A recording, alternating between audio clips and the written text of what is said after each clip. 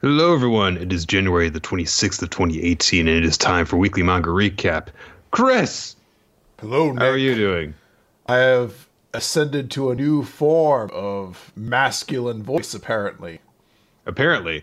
Apparently, you can't hear it, but to the rest of the world, I've taken on a deep new voice that is signaled, I believe, my evolution to a higher power. That's what deep voices are like, right? I Nick, guess. I've now joined the echelon of you, Barry White, Dr. Claw, and the honest trailer guy, I guess. I guess those are the four. Like on the Mount Rushmores of low baritone voices, you guys are on there. You got to chisel at a fifth head for old me. Dr. Claw? Well, I guess he won't be on the Mount Rushmore. That's not a naturally deep voice, Chris. He just talks like this all the time. But he'll just have, because he's on the Mount Rushmore, it won't be a face, it'll just be a hand. It'll just be the Dr. Claw hand on the chair arm. I don't know. I think it works. Hey, Nick, I got something that's something amusing in my mind that I don't know if you want to hear about. Also, you've disappeared from the world. Yeah. You're back now. All right, cool. So I started up a job recently at the local movie cinemaplex, you could say. And all right. in the process of that, you had to do your orientation, everything like that. So they are playing essentially what is the guide of everything going on, and it's a movie theater. So they use a lot of movie terminology that immediately comes off as the most condescending and fucking obnoxious shit in the world. So it's like, welcome to this cinema. This may be your opening role, but keep at it and you can have a big carpet appearance. Learn your notes. You may have to understudy for a bit, but you'll give an Academy Award winning performance. It's nothing but shitty movie puns to the notion of I'm slinging fucking M&Ms for minimum wage right now. God damn it, stop treating me like this. I really, really hate overly enthusiastic orientation videos like that. It's just I know why I'm here. Stop. It's not even overly enthusiastic. He carries it all with the cadence of someone who doesn't give a fuck, but was given a script with a bunch of shitty movie puns in it. Gotcha. It's not like, welcome to show business. It's like, you're in show business now. You have to make sure when the director says cut that you're in your places. You think that everyone up along the chain has the same attitude that you do, having to listen to it? Like the person who's been handed the script, I can't believe I have to fucking recite this bullshit. The person who's writing is like, I can't believe I have to write this bullshit. The editor, the supervisor of the script is like, I can't believe that they made us do this. No, everyone up to the middle management guy who's like, we need to make it more fun for them. See, having worked when I was with the state, I worked in training. So part of what I did was helping people assemble these shitty, awful presentations. So one time, my sole goal was just there was a bunch of random one-liners that were supposed to be at the top of it. I don't know what to do and all that. And he's like, you and me just go and do your voice. Just do voices for it. And everyone I made cartoonish. So there's just one that opens with me well, I don't know what my manager is now. Don't you know? They were just all goofy, and everyone was like, that was the best part. And I was like, why don't we have comedians doing our fucking training videos? Just put some amateur comedian in there as opposed to I really just needed a voice acting role, and they told me to say it the most deadpan but enthusiastic way possible. Yeah, I have no idea. It's insane. Training is not awful, but the job's fun. There's good managers there. You get to put your favorite movie on your name tag, and when the manager asked for mine, I jokingly said Dungeon checks in. Will that fit? And he started putting it on. I was like, no, please, for the love of God, Hot Fuzz. And he's like, I've learned not to judge. See what some. Do you know how many people we had come in to see the Emoji Movie? Well, not a lot, actually. Not a stunning amount, but enough. More than 10, though. Oh, gosh. All right. Well, Chris, we have an unusual manga to talk about this week. Is it unusual? I would say that it's a refreshing take on an old concept. Okay. I think we'll call it that. Okay. Our series is called Helck, Helck, which basically the premise is that it starts off in the Demon Kingdom. And there's chaos in the Demon Kingdom because a Demon King has been killed by the humans, by a human hero. And so they need to quickly promote someone to be the new Demon King and continue to, hold dominion over that realm of the Demon Kingdom. So this contest gets held, and one of the other Demon Kings, Vimirio, who is this small elf-looking girl, comes in and to start to oversee the proceedings, and she learns that someone who is quickly making a name for himself is a human hero named Helck, who is basically a very cartoonish-looking Conan the Barbarian. That's the easiest way I can describe him. He looks very unusual, even in this series, which has a lot of different character designs because he's just got the squarest jaw that you have ever seen. And so Vimirio is, of course, immediately suspicious because there's a human hero trying to become the Demon King. So she comes up with all these theories about why he is actually in this contest. Maybe he's trying to kill the people who could potentially be good Demon Kings. Maybe he is trying to strike at them from within after ascending to the position. She doesn't really know. But every single time that she comes up with an idea for what he's trying to do, he keeps on being friendly with everyone.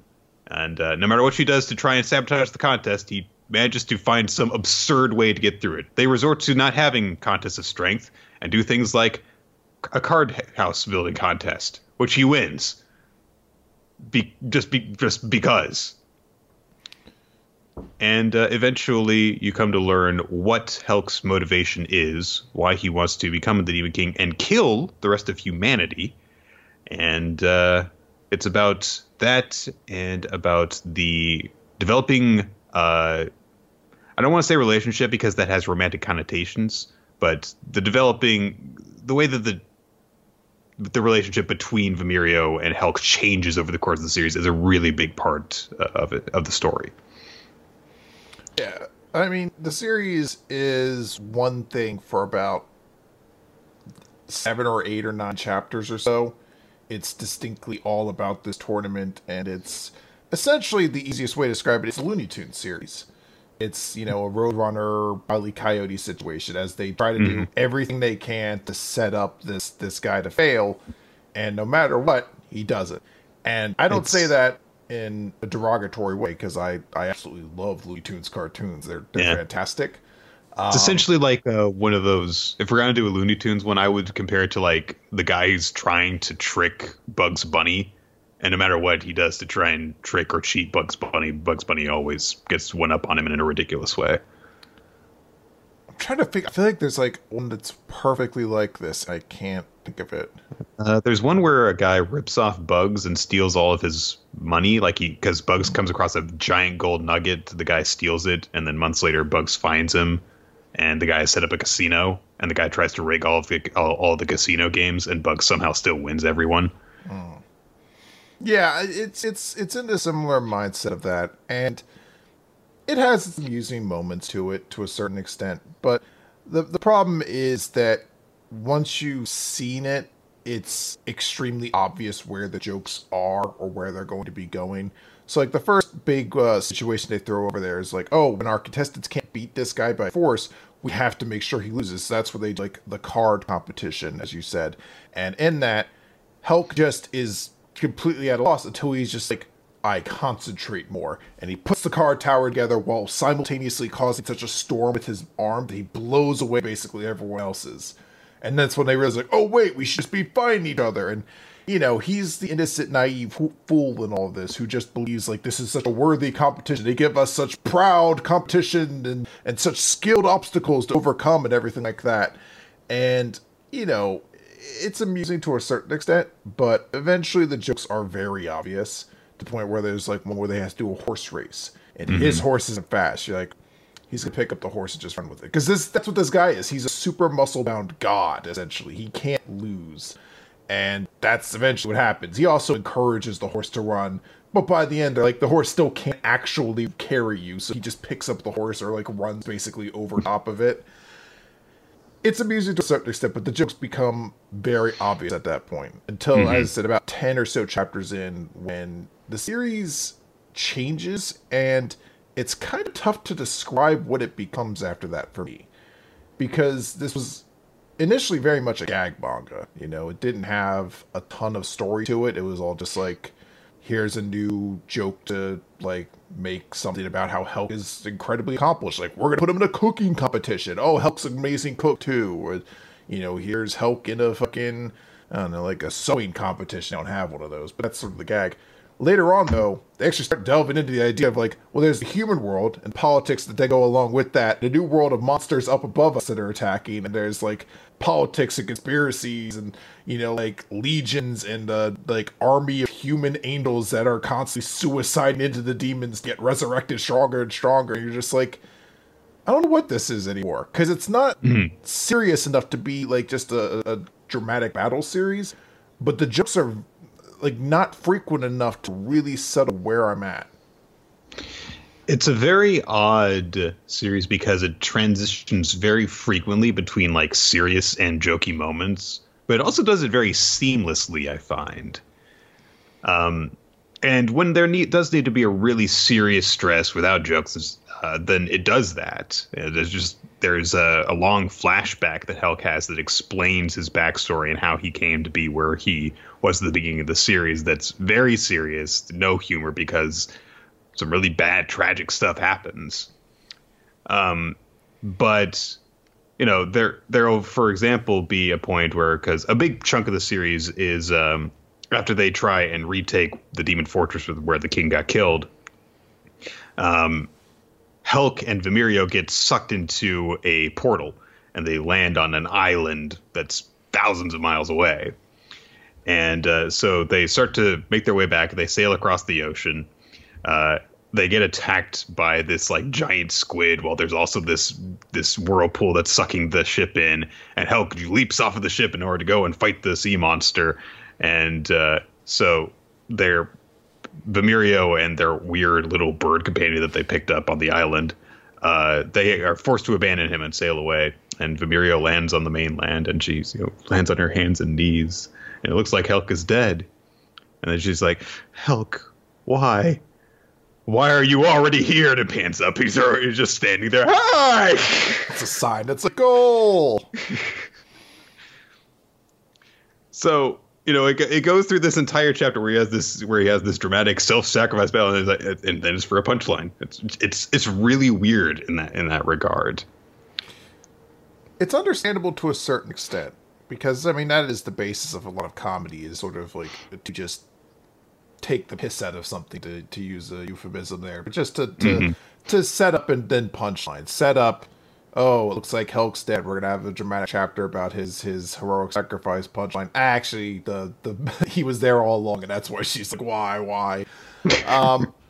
But it's somewhat interesting because there's something that I found very easy to kind of compare this series to, just in terms of manga. I already mentioned it's about like a Looney Tunes cartoon, but the initial kind of framework of this series falls along a similar line to One Punch Man, in that it's a world with a protagonist who is unbeatable. Like, that's part of the character, where that's sort of the basis of the joke, and they're the odd one out artistically as well from the rest of the universe.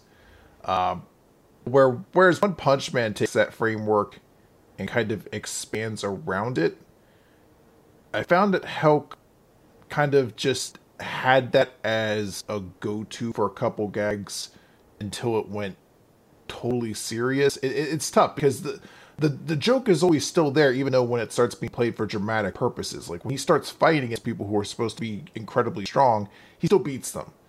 And they'll end a chapter when it's like, oh no, Helck! As he gets like cut across the chest, but the next chapter starts, he's fine. And it's sort of weird because you're reading what seems like it's trying to be a more serious series at that point, with a protagonist who just can't lose because he's joke Superman essentially. A lot of the point of the series, I think, is that the fact that Helck has all this strength, but he did still fail in order to land up where he is. Despite all of his physical strength and battle prowess, he completely and utterly failed to save any of his friends that are now... I guess we might as well dive into what the actual issue with the humans is and why Helck wants to kill them. So this is pretty major spoilers. Basically, the humans have discovered this technique that allows them to awaken and become heroes. And when you awaken into a hero, you get this tremendous boost of power. So Helck is a hero, and that's one of the reasons why he's so incredibly powerful. I awakened, actually. That's why I sound so That's much why you have deep voice now, yes. And one of the issues with being a hero is that if you're a hero, then there is also someone who has awakened in the human kingdom who can resurrect you, no matter how many times you die. So basically, it's like they're in a video game, and every one of the humans is now the protagonist of the story. You die, and you come back to your last save, and then you can just keep on getting stronger. So it takes an interesting twist on that premise of like, oh, yes, well, there's a hero who's going to defeat the demon kingdom. And then it's like, well, what if all of the humans could just become infinitely powerful and could basically destroy everyone, the stronger and stronger that they became? So it becomes this race against time to defeat the corrupted with power humans before they just become too powerful to ever be stopped. So this happened when, Helck was part of the human kingdom, and every one of his friends either was killed or was turned into a power-hungry monster because they were awakened as heroes, and a lot of them didn't retain their sanity when they did. Even those that did have been corrupted by it and are now evil, basically. So that's why he wants to stop them, because he knows that his friends are gone, and they're better off dead than what they are currently, and if they don't kill them, then not just humanity, but all the world is going to be destroyed. So it's an interesting take on that idea that you have in a lot of fantasy setups. Like, oh, here's the chosen hero. They are awakened as a hero. They're going to eventually become powerful enough that they can defeat everyone with their ultimate techniques and stuff. Oh, what if there are a trillion of those and they're the bad guys? Sounds like a pretty sweet RPG. It does, kind of, doesn't it? A reversal of the typical structure of the game. I did really like this series. I think that the art, for one thing, is really good, and there's a lot of different character designs for a lot of the different, because there's demons, and there are a lot of different appearances for the individual demons. Helck is really weird looking, but he gets drawn in a lot of different ways depending on the demands of the current tone of the story. And then there are some weird-looking monsters over on the island that Vimerio and Helck land on, including this weird rotund bird named Pewee that I want to throw into the sun. I know, another animal sidekick that Nick hates. It's weird. I need to find... There's got to be like some sort of like event horizon that you cross over when you go from something like I love Hawk and I love Parrot to I want to throw that bird into the sun. I don't know what like settles something online. It's like the uncanny. It's like the uncanny valley. Like there's just this sun ditch this chasm that you fall into, and then it comes back up. It's like, oh, it's amazing.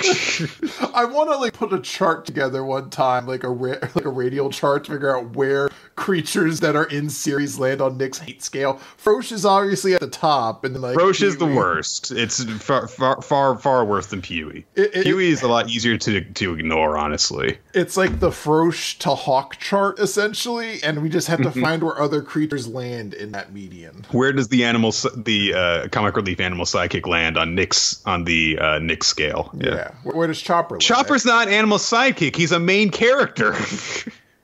Is a Hawk a main character, Nick? Exactly. He's great. He's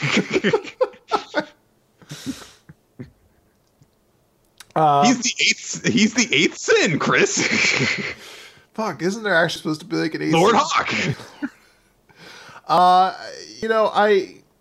I can see why people dig this series. Personally, I just could not get into it. It was really slow. The humor felt telegraphed too much. And there's a lot of Emirio, and she's not a particularly interesting character. Her turnabout to finding like a reason to like Helck is just so basic and simple that I couldn't really invest into it narratively or dramatically. And it's not funny enough either to like fulfill either function the series is trying to work with. So I just wasn't able to get into it for that extent. And it spends so much time following those two from like when they get sucked away and go to that island that like I just kind of lost patience with the series. It's not something I think is bad. I think it's just something that just didn't hit my particular sort of interests very much. I think this series that would work better in my mind if it just pushed itself in one direction or the other right from the start. Like if it wanted to be like a comedy series to keep up with the gags and keep going, 'cause there's a ton of material and room for it, or just to not make that the constant thing of it where we're getting 5 or 6 characters every couple chapters who are just there for like their one joke, like the pig man who's just there to be an utter incompetence to the point where you're like, why does anyone put this, like, assign this guy with a task? It's like, oh hey, I've got an important message from you. To get there, but like, I fell asleep before I could give it to you, and I slept for about 8 hours, and then I gave it to you. What kind of worthless fuck just falls asleep and misses a very big appointment what they're supposed to do? And why wouldn't anyone just? Yeah, I know exactly right. Who would ever put up with that, Chris? No, I don't know who would do that. It sounds unbelievable. I can't believe that person still is associated with. Maybe if you put on a Giants cap, he would get people to forgive him. Exactly. Go Giants. If it helps, this upcoming 2 weeks is my living hell, so. I do agree with you on that one character's life. I was just like, this guy's not funny. He's just annoying. Everyone on this island isn't funny. Oh, thank God they're gone from it now. So I think I could recommend this to people in the extent that if you are somebody in that same line who enjoys like a One Punch Man and like the comedy goofy aspect to it with a little bit of drama, you might dig Helck. I just know personally, this is one I wasn't a big fan of, and I can almost guarantee that when we do our like year-end recap, this is going to be one of those series. I'm like, what the fuck was Helck? What are you talking about? Oh right, okay, never mind. I remember now. I quite enjoyed it. I didn't love it, but I found it very easy to read. And even though a lot of the jokes weren't like having me crack up or anything, I thought that it moved really well. It had a really nice flow to it. The one joke that I think that stands out to me is there's a point in the flashback where Helck has joined a group of mercenaries, and they have to. It's just a montage of them rushing off the battle and then coming back. And, Helck is basically talking about how he loved spending time with them. It was the best times of his life. And he's reflecting on all the easygoing times that they had. But then they had to be pulled away to rush off to battle. And there's one moment when they do it, when they're running off to the side of the battle, and Helck's got a baguette in his mouth. Like an anime girl who's late for school, Chris. That old classic. I'm confused now. Someone made a joke about we should put a new milestone on the Patreon to hire Hippie to follow Chris and play a poke flute. I think they're calling me a Snorlax, which I'm not cool with. I don't. To anyone who's listening now, very confused. The poke flute works on every sleeping Pokemon, Chris. That is true. But for anyone who's confused listening to this, I'm not putting on a voice modulator or anything. For some reason, OBS is just doing this to my voice today. I don't know why. It would not be WMR without some technical issue in the way. So yes. I just want to explain that away in case people think like, oh, what, he's trying a shitty Batman modulator to make himself sound cooler. You're like, what, Chris? No, that guy's lame. No, he falls asleep. He's supposed to be doing the podcast. No, I'm new Batman. I'm new Chris. In my defense, is this new pills I was taking. It was supposed to put me to sleep. It's cool, man. I know. All right. So I would recommend this series, though. I think that if you read the first couple of chapters and you enjoy it and you find it funny, then you're probably definitely going to join the ride. The artwork, I think, really does help to carry it through. It makes the jokes funnier and it makes the dramatic moments better. Yeah, I think it was interesting. I would definitely say give it a try if you're into, especially if you're into fantasy RPG stuff and you like kind of subversions on stuff in that. Great. Damn straight. So, that said, we've got a lot of manga to talk about this week. Do we? Because we've got Jump Starts and we've got Boruto. We don't have One Piece, but we've got more than usual on our plates. So I think that we're just gonna get into it and do the recap portion of Weekly Manga Recap, starting off with My Hero Academia, number 167, number one hero starting line. So last time, Bakugo and the rest managed to win the hearts of the kindergartners, or whatever the hell grade they're supposed to be in. And we pick up at the end of that with kind of the aftermath of their playtime together, so to speak. Bakugo is tasked with cleaning up all the ice sculptures that they made that the kids were sliding down, and apparently he really, really, really likes doing it. Because he's like, yeah, boom! It makes sense, 'cause I think we were wondering, or like, did Bakugo help with it? Because it made sense, like, Todoroki made the ice, Wind Dude managed to, like, blow the ice to help it actually sculpt something, and it seemed like Kami used her powers to make kind of that Aurora Borealis in the sky. I was like, did Bakugo do anything? It's like, no, his role was to blow it all up afterwards. Chris. He was the coach. So everyone's cleaning up. There is a little bit of a discussion that happens between Gang Orca and the teacher, where he says some rather subdued wise words like, "Oh, their behavior forces us adults to look in the mirror. Unleashing their quirks on people without hesitation is an educational concern. We may be heroes, but we don't always be around to keep an eye on them. Teaching them about quirks is up to you." Then at the end of everything, he gives some congratulations to the 4 students. So he's like, "Yes, cooperate to open up the kids' hearts. It was a ridiculous assignment, but you did well." I'm glad he acknowledges that. It was kind of weird that we asked you to do this, but good job. It really just kind of, it was Monday morning, realized we didn't have an assignment for you guys. I panicked, really scrambled. Hey, you did a good job, though. He apparently just, can't stand giving too many compliments, though, because eventually he's like, "Oh, yeah, good job, I see. Yeah, there's a lot of potential in you turds!" I'm not sure if he's, Sun or if he's just eccentric. Obviously, he's Sun Nick. That's why he was Sun Dairy Shark last week. Turds! Baka turds. Stupid shit. So the 4 of them are actually relatively friendly with each other as they are walking out of the testing facility, except for Bakugo, because he's Bakugo, And they spot Shishikura talking with President Mike and Toshinori and Endeavor. And Kami says something that kind of pisses him off because what was it? She says, "Shishikura's chatting with the symbol himself all night. Crazy. What you talking about? Life and stuff?" It's like the most broad thing you could just guess at. What are you talking about? Stuff? What are you talking about? Things? Topics? Words? Are you discussing words and ideas? Subjects? Concepts? And he gets pissed off. He's like, "We're talking about you idiots." For reals? Me? Like toast. Toast my goats. That's great. Oh boy. They bring up that, we're kind of talking about why the League of Villains, kind of abducted you or tried to have someone be an imposter of you. And she's like, "Yikes." She doesn't seem very concerned about this at all. I wonder if the joke is to just make her like a very dim-witted airhead, because that's what she definitely comes across as, like someone who doesn't grasp the concept of anything, where they're just like, "You were kidnapped for a reason and impersonated. Are you worried about that?" She's like, "I was." That sounds bad.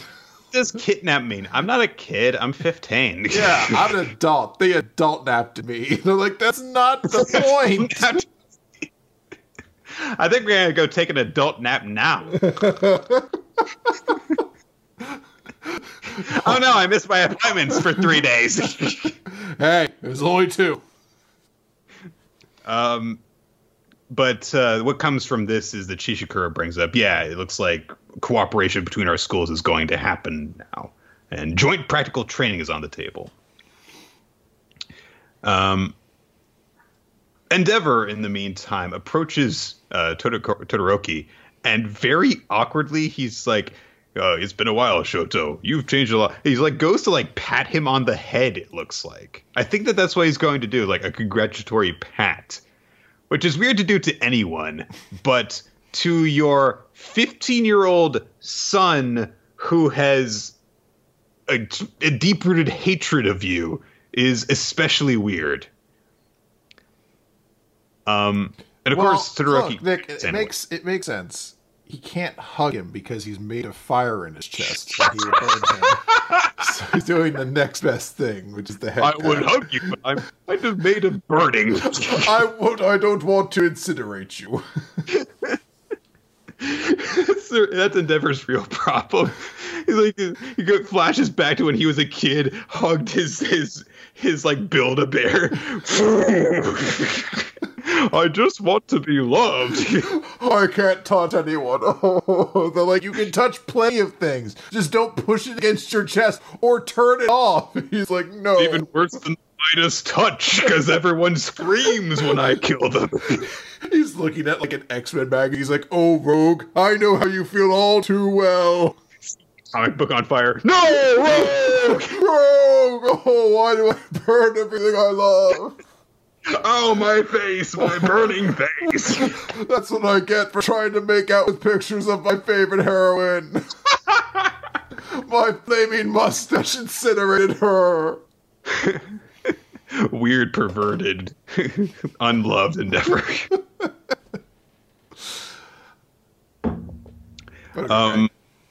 So,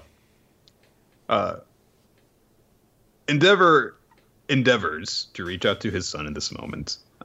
He says, Shoto, I'm proud of you, son. And Inasa is watching him as he does this and observing a apparent change in him. To drive this home, we get like shots that aren't side by side, but are, of Endeavor's eyes from the moment that Inasa saw him way back in his flashback to where he's seeing him now, and his eyes look completely different. But as Inasa is watching this, Endeavor says, I'm hoping to become a hero you can be proud of. As your father and the number one hero, I want to be deserving of those titles. And Todoroki's just like, yeah, good luck with that. Clearly it doesn't work. But he doesn't really have a lot that he can say to him in that instance. Because he can't really be negative to him. But if he's going to be hard on him in this scenario, he will be hard on him in every scenario, I think. Now, I know that Endeavor is like the worst dad, like in this series. That said, a lot of this manga is about people who are fuck-ups who try and make themselves better. That's, I think, one of the reasons why, for example, a lot of people don't like Bakugo because of the crimes he's done in the past, but he's trying to be better now. And that makes him more interesting than if he just stayed a piece of shit all the way through. The fact that characters can change is one of the things that makes them so interesting. And the fact that it never realizes the position he's in, not just as the number one hero, but also as a dad. And maybe you should do a better job at that. That's pretty cool. I completely understand anybody who feels like Endeavor should be someone who should get redeemed. Because he did do some pretty awful things. In context of the series, he did abuse children. He has been consecutively, essentially genetically breeding the ultimate hero. And it sounds like more or less abandoned any child that didn't meet that goal. So I can understand why people wouldn't like him. But I agree with you. There's definitely a large theme in the series about power and how that power can then make you a good hero. Endeavor has been one of the strongest heroes, but he's not been one of the best heroes, And I do like this idea of seeing him get sort of a redemption to him. I understand why some people don't like it, and that's perfectly fine. It's sometimes tough to overlook the fact that he did these awful things, especially when you consider real life. There's a lot of times where, you have abusive family members, and that's something not a lot of people are willing to forgive. You know, just speaking from my own personal experience, though, I had a very rough relationship with my dad growing up, and eventually kind of opened up. It took time, but now we have a great relationship. That's not going to be the Catholic truth for everybody. It's not going to be universal, but you know, I'm. That's why I think for myself personally, I'm a little bit more open-minded to this and a bit more willing to be like, yeah, let's get a cool character redemption arc for Endeavor. And I'm really excited about it. But you know, I want to stress that I totally understand anybody out there who's like, no, this guy doesn't deserve one. And I think that if it's going to be some sort of like redemption thing that it never goes through, it's not going to be just like repairing his relationship with his son, but with his entire goddamn family. Oh, yeah. He's got a number of kids and also a wife who have been through a lot of shit because of him. Yeah. So, I mean, as long as they take time with this, it should be fine. It'd be really annoying if, like, next week, if people start getting angry at, like, Todoroki for not forgiving him, then it'd be like, oh, come on, dude. Yeah, seriously. Then we get back to Inasa, and he punches himself in the face and then runs up to Endeavor. I love Kami's expression during this, because she watches it punch him in the face, and then she says this look like, what's wrong with you? What are you doing?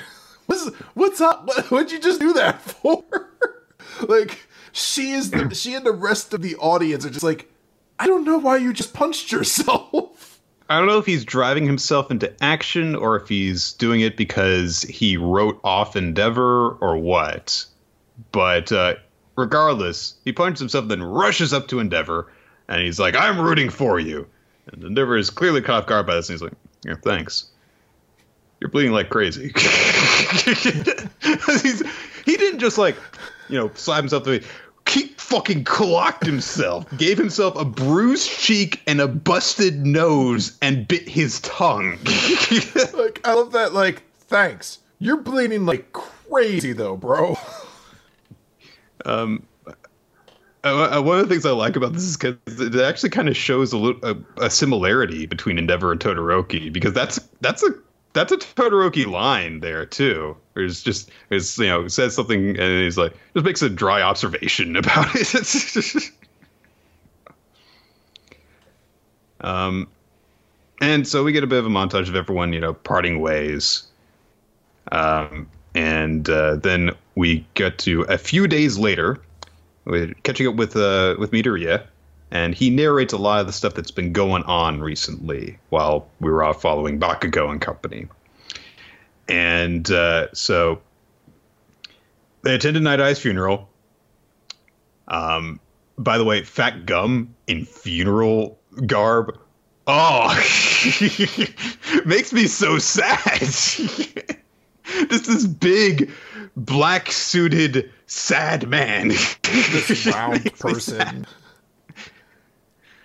I think it's because he looks like if the Grimace was attending a funeral right now. You're just like, you're not human. Like, you're close enough humanoid shape, but you're clearly not human. And putting you in a tuxedo at a funeral just, it like feels like a cartoon character, like saying around like, "Oh, Barney, we're gonna miss him." Oh boy. And he establishes some stuff that gone on. For example, work studies have been put on hold for a while, which makes sense because, wow, you guys went through a lot. Let's put you on pause for a little while. Established that Centipeter has taken over Night Eye's agency for the time being. They're waiting for, you know, Miria to get back with them. Eri regained consciousness, and apparently they have discovered that her horn was linked to the power of her quirk. And now that she is more docile, it is shrunk to a small bump, basically. Then we cut to the present, essentially. Class in session being taught by Ectoplasm. Math class, Chris. Yes. So let's talk about the way that this sequence plays out, and then I want to talk about a detail that I seized upon. Okay. So the joke of it is that Ectoplasm puts up this really complicated math formula on the board, and everyone is like blown away by it. You know, Jiro's like, well, good grief. Freaking Kaminari has his like, I used my quirk too much reaction to trying to solve this problem, which is pretty great. Even Yaoyorozu is struggling a little bit with it, which causes Tokoyami to say it's even stumping Yaoyorozu, or a student. It's truly it's truly an integral of darkness, which is hilarious. This fucking geek. So Deku goes into overdrive and raises his hand to answer the question, and he's wrong. And then Yaoyorozu raises her hand to answer the question, and she gets it right. So the joke, of course, is it's an insanely difficult problem. Deku almost gets it. Yaoyorozu does get it. And there's a bunch of different little jokes here and there that I really like. Like Bakugo, like when he hears that Midoriya answered the question wrong, he's like, yeah, fucker. He's like, fuck that guy. I actually saw some people commenting, I think on Twitter, actually, pointing out, it's like, hey, you know, back in like chapter 1, Deku was too nervous to like answer questions in class like this. And now he's like, argh! So, hey, character development over the course of years. Good stuff. Now, that's the joke. That's the sequence that plays out here. Deku was close, but he was wrong, and he's been trying extra hard in his lessons and everything else to try and improve himself. Now, the integral that they have to solve. I was curious about it, so I took a close look at it in the Viz Reader. And I thought, it's like, okay, well, this is a ridiculously not a really ridiculously complicated one, but it's a hard one. It's a hard one. I could not solve it. And I thought, maybe I'll try and solve it, and we'll see how far Nick gets, and everyone can laugh about how he's forgotten everything that he learned in high school. But then I looked closely, and I was like, this actually isn't a complicated integral at all. Because if you look at the Viz version of it, it zeroes itself out. Because it's inside of the sets of parentheses that it says there, it's e to the x minus e to the x in the numerator rather, of both of the sets of parentheses. So you're trying to find the integral of a function that is 0 constantly. And I was like, why the fuck are they struggling with this? Why are they come up with something like 117 over 28 or 107 over 28 is the answer? Like, that's not right at all. What the fuck? And I was like, I'm curious about something. So I went and hunted down a scanlation of this chapter, and I saw that the formula is different. So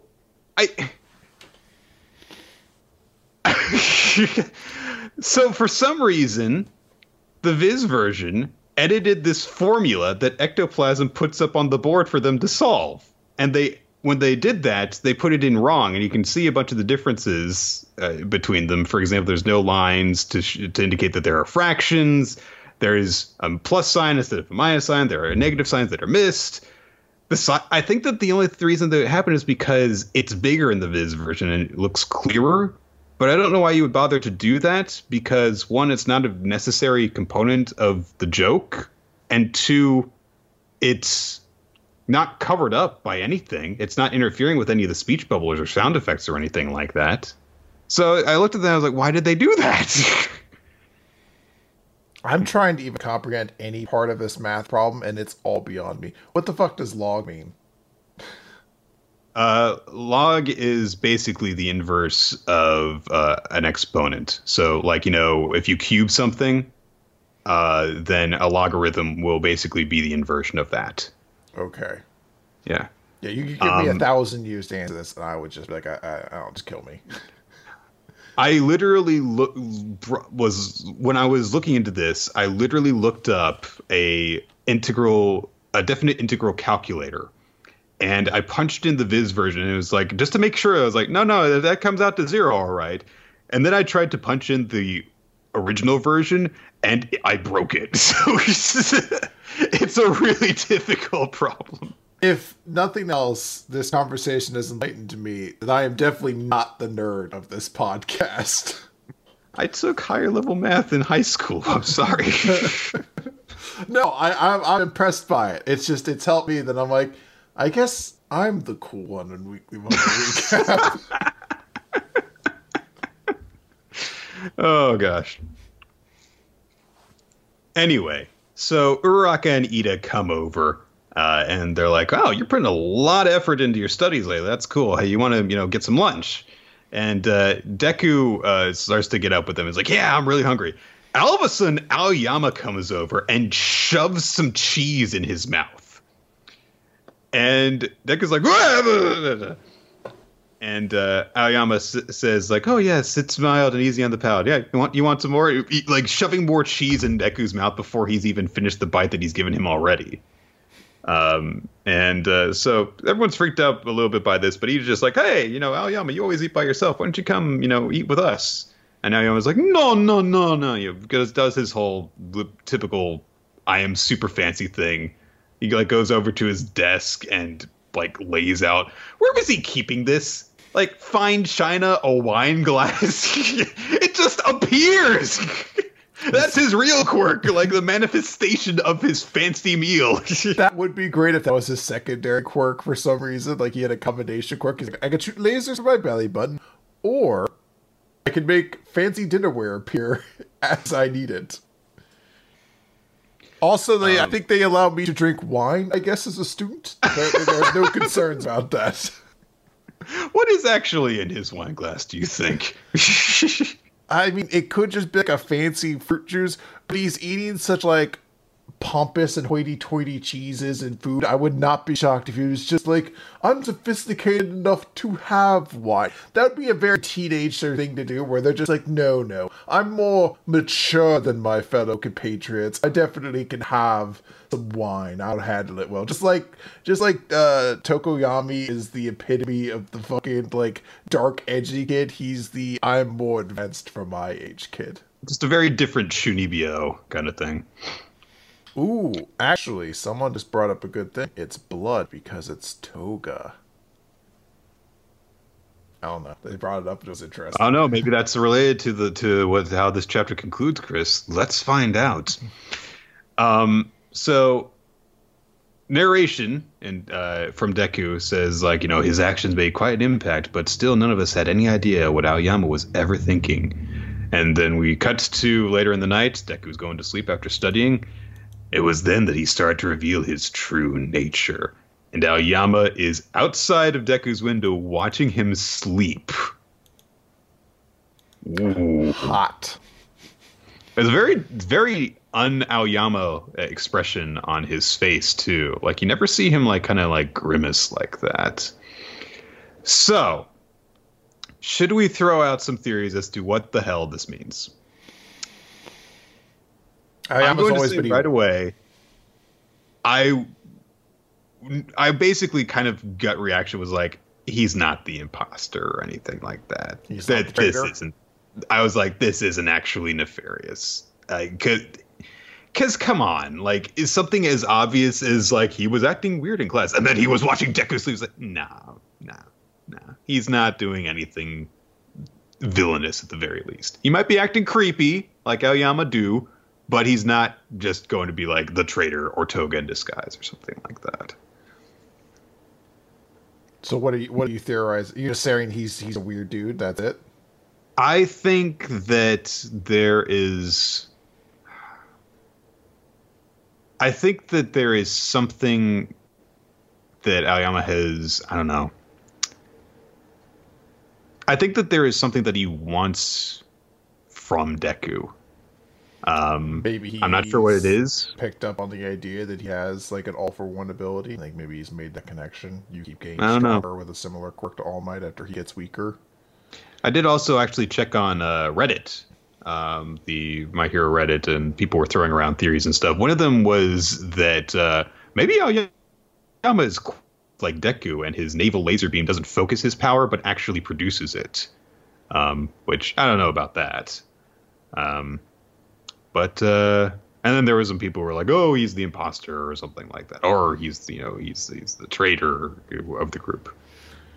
I would say if that's what it turned out to be, I think that would be an interesting twist in my mind, if only because Aoyama was such like a nothing character before this. He was a goofy, fun character, but like in the class of 1A, he was definitely on like the lower tiers of interest, and you can definitely take a character like that and turn them evil and have it be really effective because it gives them a new layer that they didn't have before. while you don't have to necessarily take away what made them like fun centric too. So I would be interested. I feel like super posh villain Aoyama. He's like Papillon from Busarenkin. There's a couple examples I want to give, but they'd be spoilers for the games they're from. But there are plenty of examples of very like not flirty, but like eccentric characters who turn out to be the villains in the series they're in, and it's like, oh, makes sense. I do think that's what's going to happen though, because the setup to this stinks heavily of the exact same setup they used to be like, and that was the last time I saw Ida when he was still a hero, or whatever that like setup was that made it sound like Ida was going to go full anti-hero or whatever. And that's obviously not where things go. It was very much like a misdirection, and almost kind of like a cheating narrative from Horikoshi to be like set up for drama that really isn't true when you look back on it. It's that same like, you know, predictive reading. Like, none of us had any idea what Ayama was thinking. It was then that he started to reveal his true nature. His true nature is to be like, I like watching people sleep. It's my kink. I'm sorry. He's just like, the panel after this one is like Aoyama reaching into his pants. And we never saw Aoyama at the academy again. Yeah, it was a weird yeah. But hey, I like this chapter. I think I like it more for the stuff with Endeavor more than anything else, but I think it still works. Yeah, in a million years, I don't think that after last week we would have been like, oh yeah, next chapter's going to end with Aoyama creeping on Deku. Yeah. All right, let's do Food Wars next. Chapter 247, Ice Queen. So last time, Erina presented her souffle dorayaki hybrid thingy and offered it for Momo to taste.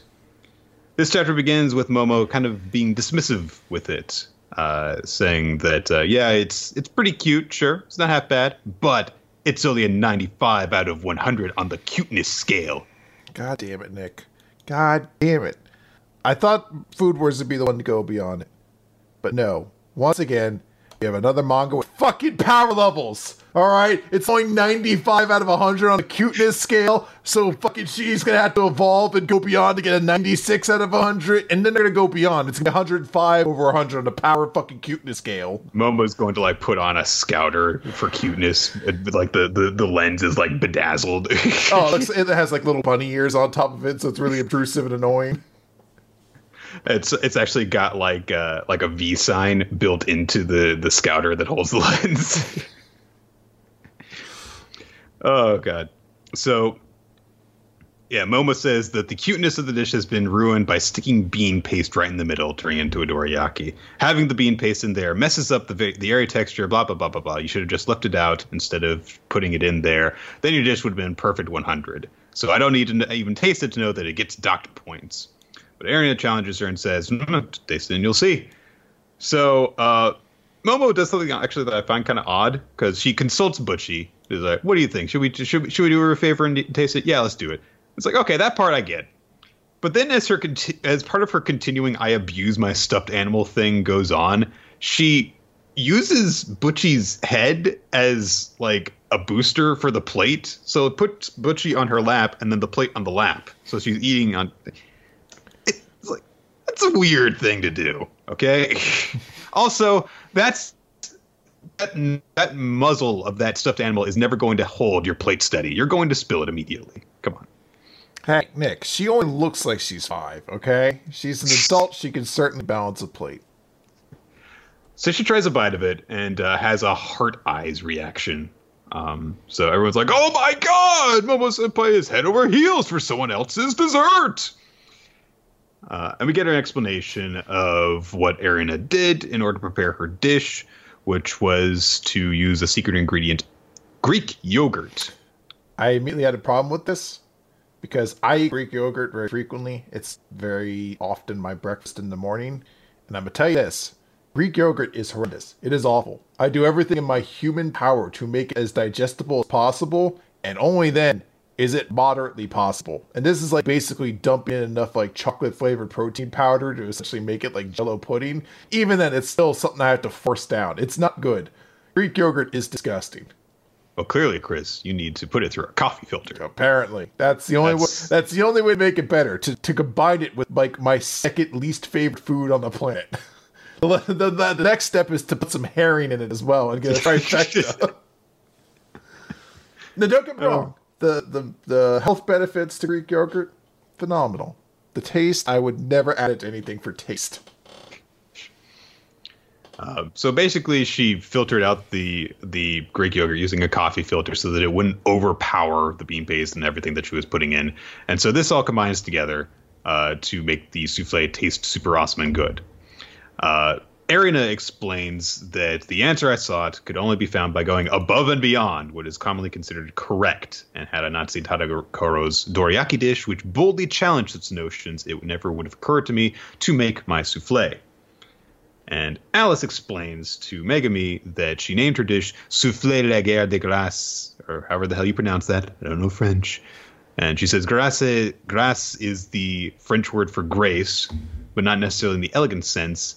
It also means blessings, and the Japanese word for that is megumi. It's like, oh, that's a cool little detail, honestly. So Arina's whole thing is like, yeah, the reason why you were so thrown off in your contest with Megami is because she aimed for 120%, and abandoning the safety within the correct. And she had a fighting style you couldn't comprehend, which left you incensed. So this ties into Arina, because she thinks to herself, I know that feeling too, because I experienced it myself when in my castle, where my rule is absolute, on that day you appeared, looking over at Soma. So, of course, this is more about Arina's development than anything else. Now, I know that some people are going to be upset with the fact that Megami seemingly got the shaft in order for Arina to look good. And I don't want to agree, but I kind of do. I think that in terms of showing how far Aaron has come, this is very good. I think that it works perfectly well. The parallels are there. And you see that it's not just her personality, but her cooking that has evolved from this. Although we didn't really get a lot of examples of her cooking before she went through this transformation. So, oh well. But trying to tie Megami into it, I know that you kind of had to do it because of the direct sequence of events from Megami getting defeated to Arina winning. But for one thing, it was really short, this whole matchup. And this theme also wasn't really built up too with Megami. Basically, if I were to say like, okay, your assignment class is to do this, this, and this, and include these themes and stuff, then you guys did the exact minimum. But I know that you're capable of more, so you guys get a C. You know, you followed the strict requirements of the assignment, but come on, you got to go above and beyond. You got to shoot for 120%. Come on, guys. So I get why it's frustrating too, and I think again this probably all could have been very alleviated had there been some matchup for Megami to have that she just won in prior to losing to Momo. Just the fact that she really hasn't had like her own victory in quite a while is discouraging. I do really like what this does for Arina though, in terms of showing not only has she grown as a chef, but very much as a person. And the fact that she is, as they describe, you're the ice queen. You know, this moment that shows she was thinking for her classmates in this situation and using them as inspiration. I actually really do like the sentiment of that's what made Megami so terrifying there, was that she aimed for 120%. Because that absolutely is kind of the direct conflict that exists between Central and the Resistance, is this idea that cooking should be about trying different things. Momo's cooking very much does feel reminiscent of the idea what Central's all about, like the perfect dish replicated by everybody. Whereas, Momo's dish, or Megami's dish, and then subsequently Arina's, tried for something very avant-garde and crazy, and one time it didn't work, and that's fine. She's still a freshman student, essentially. She'll learn and get better. And Arina managed to make it work, which is a big, character growth moment for her. I like it. I think it works to a certain extent. It does fall into a thing. It's like, God, why couldn't we have given Megami a match before this to give her something basically. Have her stomp Hat Guy or Hat Girl earlier. Well, she was the fifth seat, Nick. She couldn't have possibly stood up to the new fifth seat on the council. So Momo is forced to acknowledge that this dorayaki is too cute, making a heart symbol with her hands, while her clothes dissolve. Thanks for that. It's okay, guys. She only looks like she's 8, or however the hell, I don't know. So Arena is declared the winner, and she, kind of looks over her shoulder and says, "It was a pleasure to serve." Arena is declared the winner. And then someone goes up to her and is like, "Hey, you kind of, used my line there and just put your own spin on it." I mean, it's just kind of funny. She stole Megami's dish. Why wouldn't she just steal Soma's line too? Then she starts speaking in an Italian accent too. She's like, what are you women talking about? I do everything original. This is original voice. Just a little twist on it, like it's a Sicilian accent instead or something.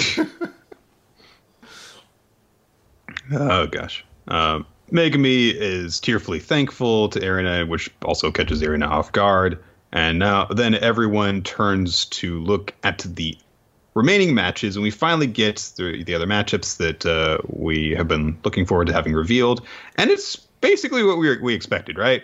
I think that we all agreed that it was going to be Ishiki versus Tsukasa and Takumi versus Rindo. So, so we're going to get Ishiki against Tsukasa next. And I think we're both on the expectation that those are both going to be 2 losses then for the Resistance. Yeah. Do we still... Because I think I had the idea that we might get Soma against Takumi, and the Takumi wins. And eventually then Erina has to be... Yeah. Do you still think... Are you still holding on to it's going to be Erina against Rindo? And they'll both win? Yeah. Okay. All right. All right. So yeah, we're not gonna find out the result of that for another 4 months or something. So. Okay, let's get into our extra series that we have to go through, because we've got 2 jump starts to talk about, and we've also got a Boruto chapter. So, we're gonna, I think, keep all 3 of these more to summaries, or at the very least the first 2. I think we should just kind of summarize as opposed to going all the way through them. I think that we'll begin with Act Age. Okay. Which basically is that the premise of it is that there is this teenage girl named what's her name? That's not the most attractive name they could have had for their female lead character. Kei. Yanagi.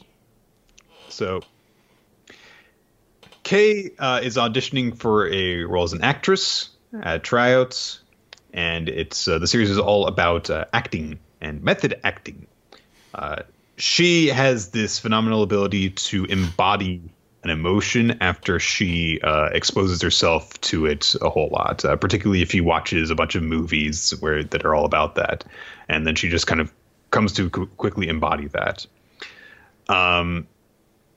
She has to look after her 2 younger siblings because their parents are gone. So there's a director for these tryouts that really likes what she can do, but the producer is like, no, that kind of acting is bad. It's going to lead her to destruction and it's dangerous. So we don't want to do that. The director pulls some strings and gets her a call back, however, to be in the final 4. They are given the prompt that there is this dangerous wolf in a forest that is going to attack you. The director gives some additional details, which allows Kei to embody that moment in her head. And instead of showing fear, she shows aggression and protectiveness because her siblings were brought to the tryouts, and so she moves to defend them and beats the wolf into submission, which is kind of awesome, actually. It's an imaginary wolf, but whatever. She doesn't get the part because the producer's like, no, I said no. But the director quits the project and decides to make his own movie and goes out to recruit her. And that's how the whole chapter plays out. This series is so good. I'm ashamed. I'm almost upset it's in Jump. Not because I want to, like, I'm not trying to shit on the quality of Jump, but this is a series I feel like is not going to be appreciated for doing something as crazy as it is. Because it's not just an acting manga. It's a manga about method acting that continuously hammers home how fucking dangerous and psychotic it is as, like, a way of expression. Like, the whole worry that they have about this girl is that, like, she's going to lose herself. Like, that's what the director does keep hiring for. She's like, she's really good. This is an insane person, though. Like, we can't do this. Like, she's gonna get lost in this.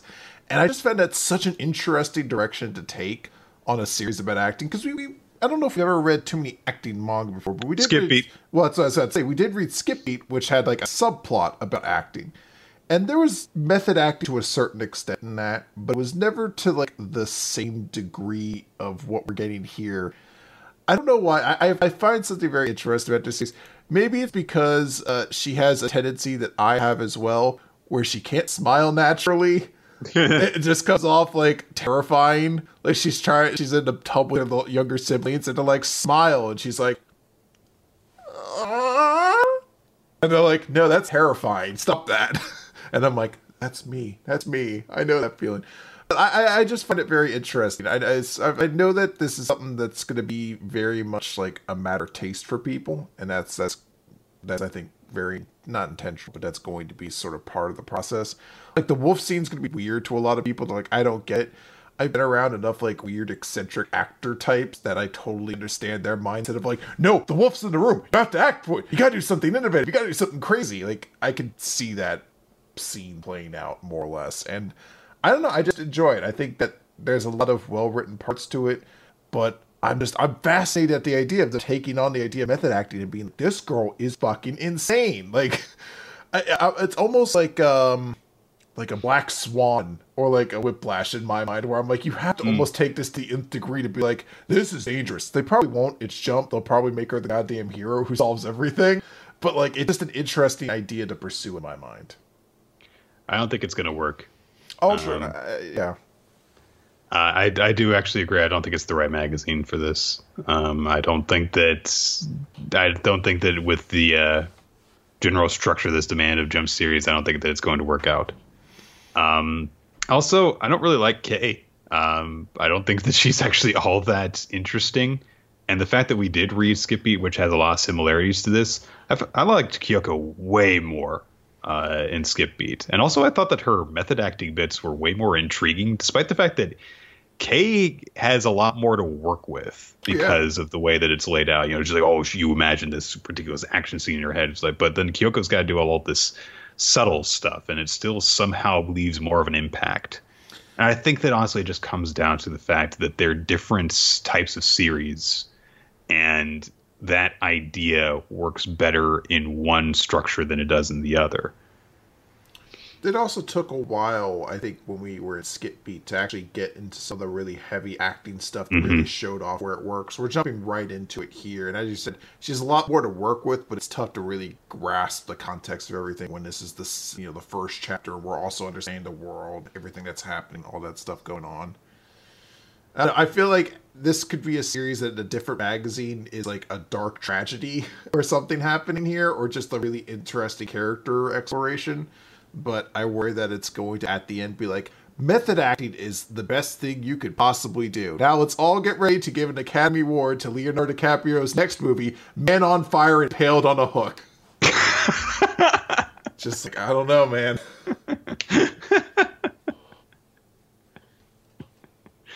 All right. I guess then we'll go over to Bo's Beats.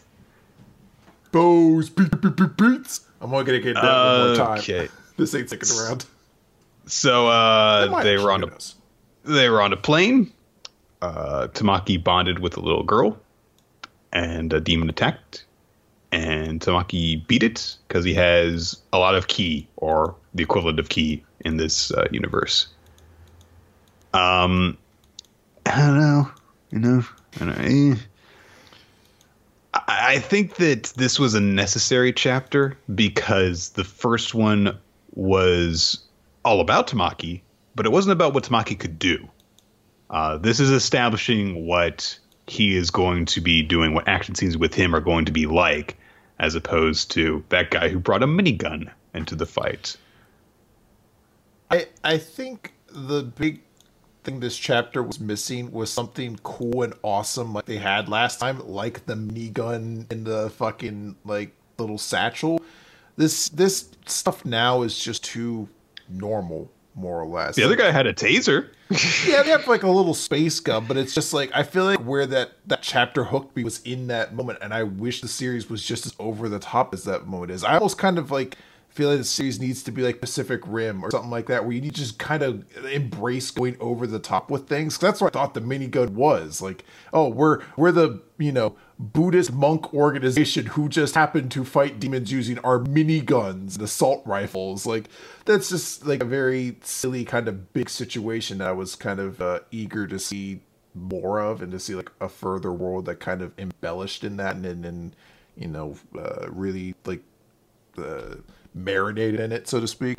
So when this chapter came around and it was like one kind of nondescript laser beam rifle that doesn't really leave much to the imagination, I was kind of disappointed. I'm kind of hoping like next chapter fucking Tamaki has to fight something else and he pulls out like his lightsaber Morning Star weapon. Like it's just like crazy. Speaking of lightsaber. Yeah. I don't know. That's where I was on those beats. It's like, okay, all right. I like the first chapter a lot better, but I'm not writing the series off yet.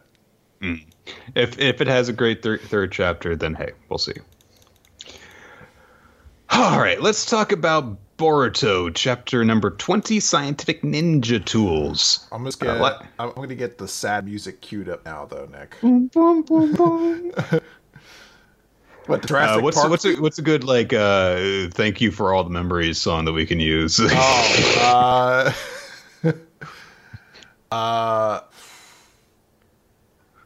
could do Green Day.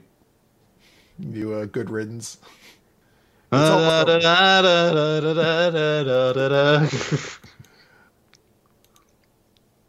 So, Al has cornered Boruto's team and Konohamaru and Katasuke and the guy that Konohamaru was trying to save earlier, Mugino. Al has a minigun, a scientific ninja tool minigun, which he's shooting at everyone. So everyone's like, shit, we have to fight them. Katasuke tries to stop him using his jutsu absorption gauntlet things. So Al basically is like, huh, okay, interesting. Konohamaru uses a Rasengan to blow up the Gatling gun. I was like, huh, all right. Konohamaru tries to interrogate him, despite the fact that they're in basically mid-combat, you know? It's like, oh, yeah, what was inside the container in the airship? And I was like, fuck off, I'm not going to tell you. Konohamaru says, does it have anything to do with the organization called Kara? I was just like, Shoryuken! Catches Konohamaru seemingly in the fucking head. Well, luckily, see, Al's just a bunch of trick arrows, you understand? So he actually just hit him with his boxing glove bombs, not the laser ones. That's why I just knocked him over. See, you know, scientific ninja tools, some of them are extremely effective, but some of them are just, you know, like a little joke. Yeah, some of them are playful. You know, they have a personality. They don't want to have fun. These kunais that I'm throwing have boxing gloves on the end instead of blades. That makes them less aerodynamic and less effective as weapons. No, Nick, it's after you throw them, then it opens up to a boxing glove, like a spring on a boxing glove. Like, boing. Actually, no, it's a Each spring. of them have the gun from One Piece. Yeah. My minigun that shoots boots on springs. Not boots on additional guns that it shoots out. Oh gosh. Konohamaru is knocked to the ground. Al uses the opening to drive to catch Katasuke in a quick armbar and yanks a gauntlet off of him. And he's like, oh, all right, so this absorbs the jutsu. That looks fun. Boruto tries to stop him with a Rasengan, and he's like, "Yupa! Absorb that, and kick you." And he's like, "Good job, Katasuke! It is a great invention. I will use it for evil." He doesn't exactly say that, but yeah, man.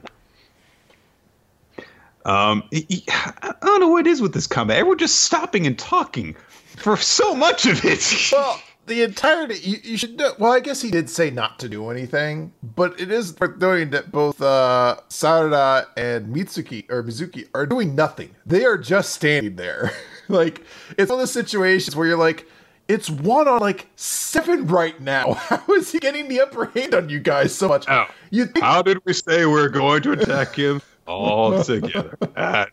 And how did we attack? 1 at a time. That's right. Well, it's like, look, I get he's strong. I get that's the concept behind it. But you think they'd at least be like how Kakashi kind of organized during the Mist Arc, where he's like, look, just surround the bridge builder. Like, the one dude we can't get killed right now. Your mission was to deliver fucking the doctor to that place safely, basically, and test these things out. Protect this guy. Like, just stand around to make sure he doesn't steal his super awesome jutsu nullifying technology. They're like, I knew there was something we were supposed to do.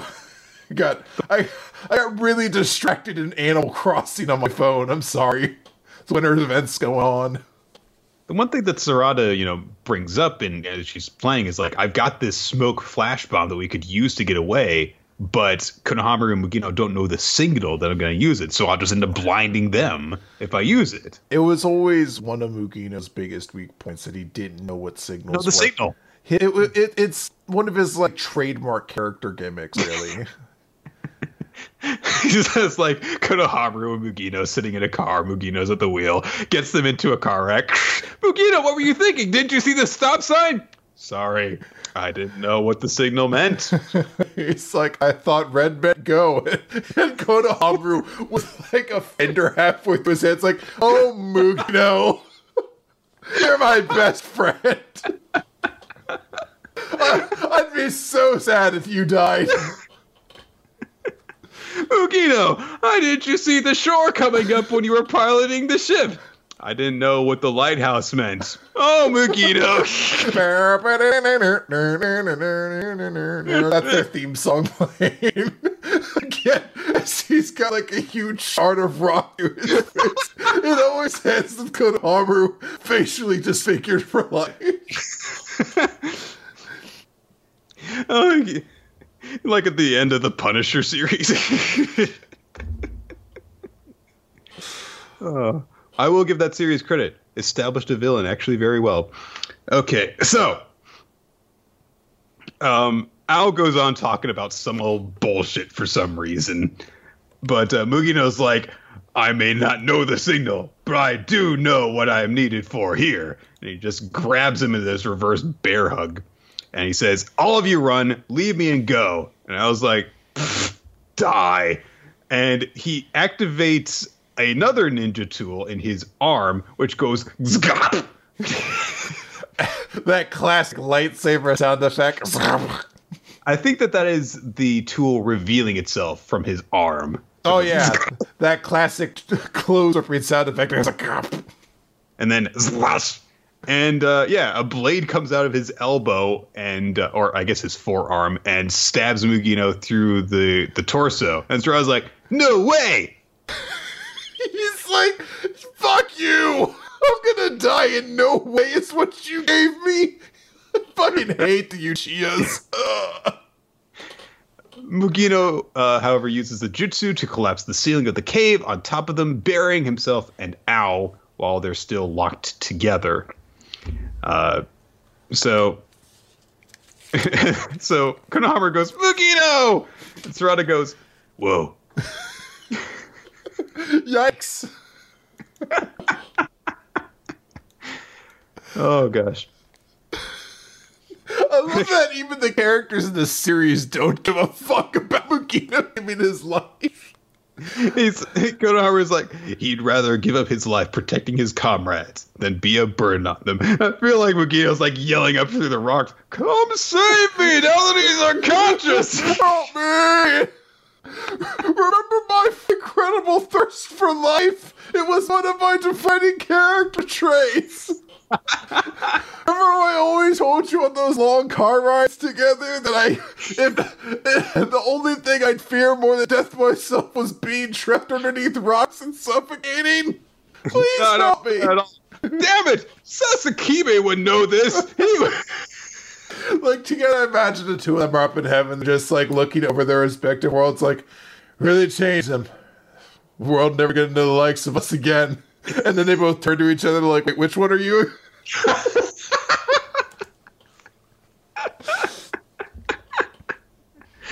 Oh, God. All right. Konohamaru makes the call. We mustn't let Mugito's sacrifice go to waste. Mugito's like, fuck you! Well, he's like, all those traffic incidents that you got us involved in. Now it's time for my revenge. Great on the way out. He's like, always remember the wise words that Mugito taught us. Boop, boop, boop. Don't nerd style rock breaker. And like, oh yeah, well, like the 3 lines he had. Yeah, there was a lot of subtext to it. Oh man, just to uncover himself from the rocks pretty quickly.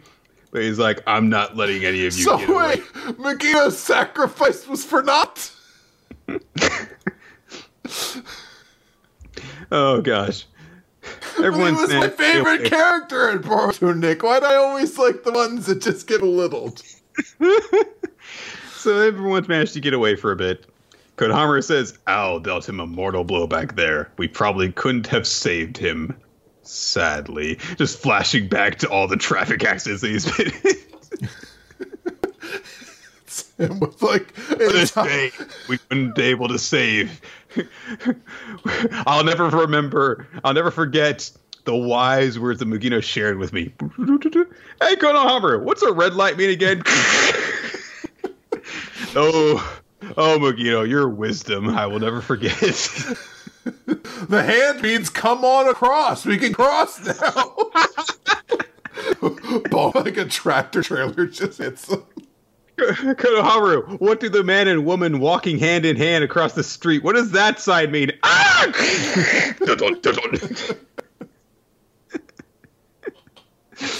Oh, God. So we get a sequence. Katasuke blames himself for what has happened. He says everything is because of me.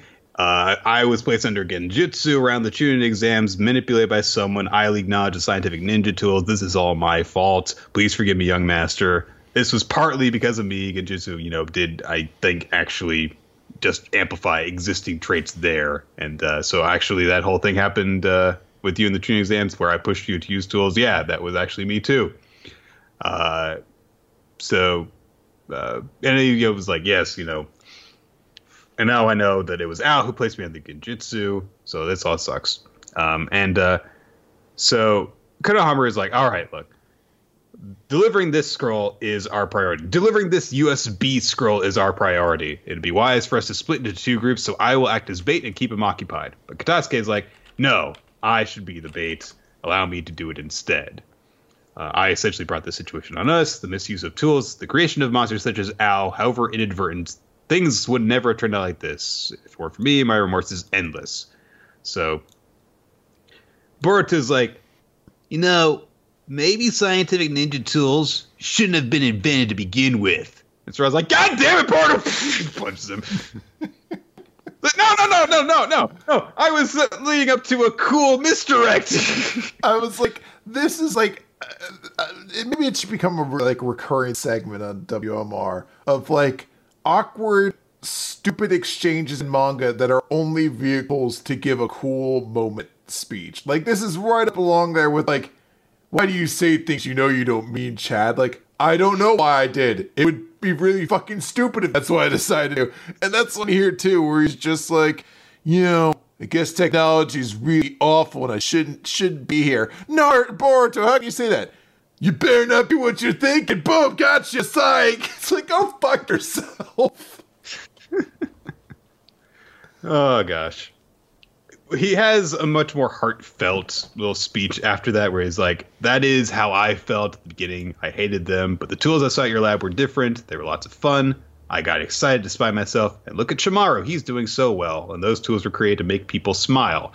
Not to make anyone feel sad or to cause pain, right? It all depends on how you use it. A tool isn't inherently good or evil. Didn't Mr. Owl say that himself? And this same guy is misusing scientific ninja tools. He knows better, and he's still doing it, even killing ours to suit his own needs. So I won't let him do it. Fair enough. And then he was like, hey, Kodasuka, cheer up. These tools were made for creating smiles, so don't you need to be the first one to smile. That's all. That's a nice sentiment. And then he's like, and now I've got a lightsaber.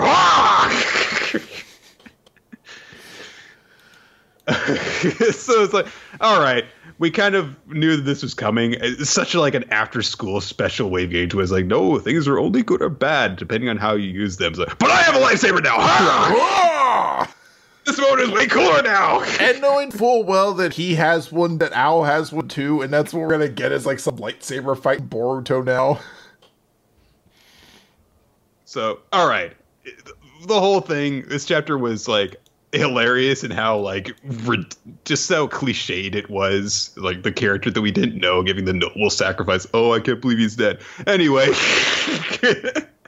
and now we're gonna have a lightsaber battle now, though. So fuck it, awesome. Okay. We're only like halfway through, and I feel exhausted. The loss of Magino's going to do that to us. All right. Chris, Dr. Stone, Z equals 43, Humanity's Final 6. What time is it? It's time to get stone.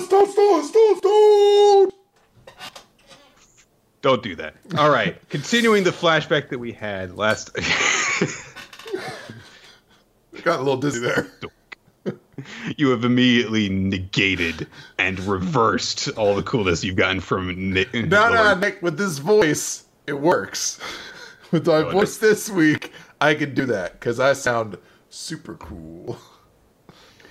All right. I think I sprained my elbow.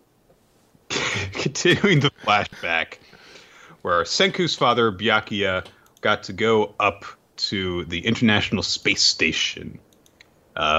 And we get a greeting of Byakuya and the other crew members exchanging greetings. I like that as you're going through this, you can kind of see here and there like a little physical trait that has clearly been passed on to one of the Ichigami villagers, like the idol. What's her name? I forget. Lillian the diva. Like her hair looks very, very reminiscent of Kohaku and Ruri's. Yeah, that's clearly where she gets it from.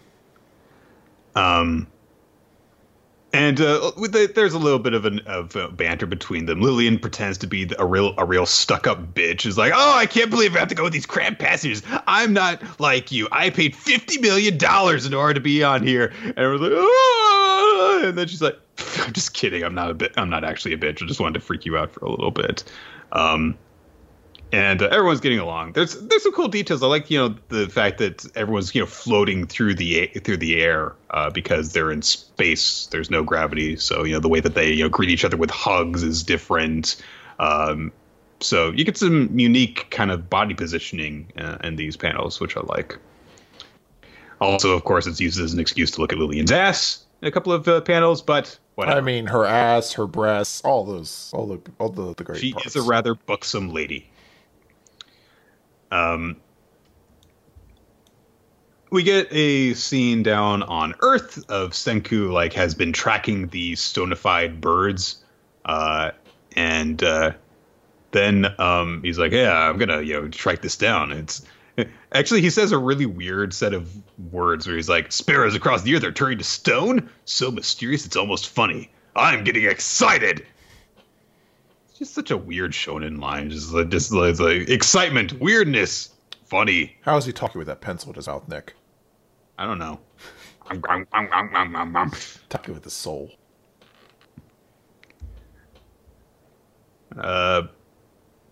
There's more banter that happens on the space station involving... We cannot skip over this, Nick. What did I skip over? Well, I mean, we can't blast through what is this very pivotal introduction to this character that we are now going to get to know. And that is one of the members of this group who is the very curt one. It's very no-nonsense. And at first I was like, oh, okay, it's space #Ray. It's basically what he is. He's the super douchey, annoying one who seems very up his own ass about this. Space Ray, if you will. But I started to realize something, Nick. This man has two very distinct qualities to him. He's sardonic, kind of grumpy, little antisocial, and I was like, that reminds me of one person on this podcast. But he's also a huge hipster, which reminds me of another person on this podcast. And that's when I realized it, Nick. If you and me were to get our fusion rings together and we were to do our fusion dance, the result, of course, would be this guy who I believe we would dub Norris. Well, the other one is Crick, and that's not a great name. Crick. So I think Norris is the better fusion total of the two. We can't name our fusion after the sound you make when you stretch. So no, that sounds pretty bad. Besides, I think there's like an alternate evil world, and that's where the other one is. So Crick is the one we fight in that universe, obviously. Right. With our pretentious, like, eye-rolling, sarcastic remarks, as like I also ride around on a unicycle. only listen to records on a old school record player and shit. Oh gosh. Yes, we're introduced to him, and he's just like, "What's the point of having ramen? This nutrient jelly is perfect enough." And Byakuya's like, "Come on, try this ramen. Hey kid, yeah, go check it out." It is actually exactly like a 90s commercial. It's like, "You're having lame snacks? Try this on for size." I think they used to literally do this with Tang commercials back in the day. I feel like there were like Tang commercials in space and shit.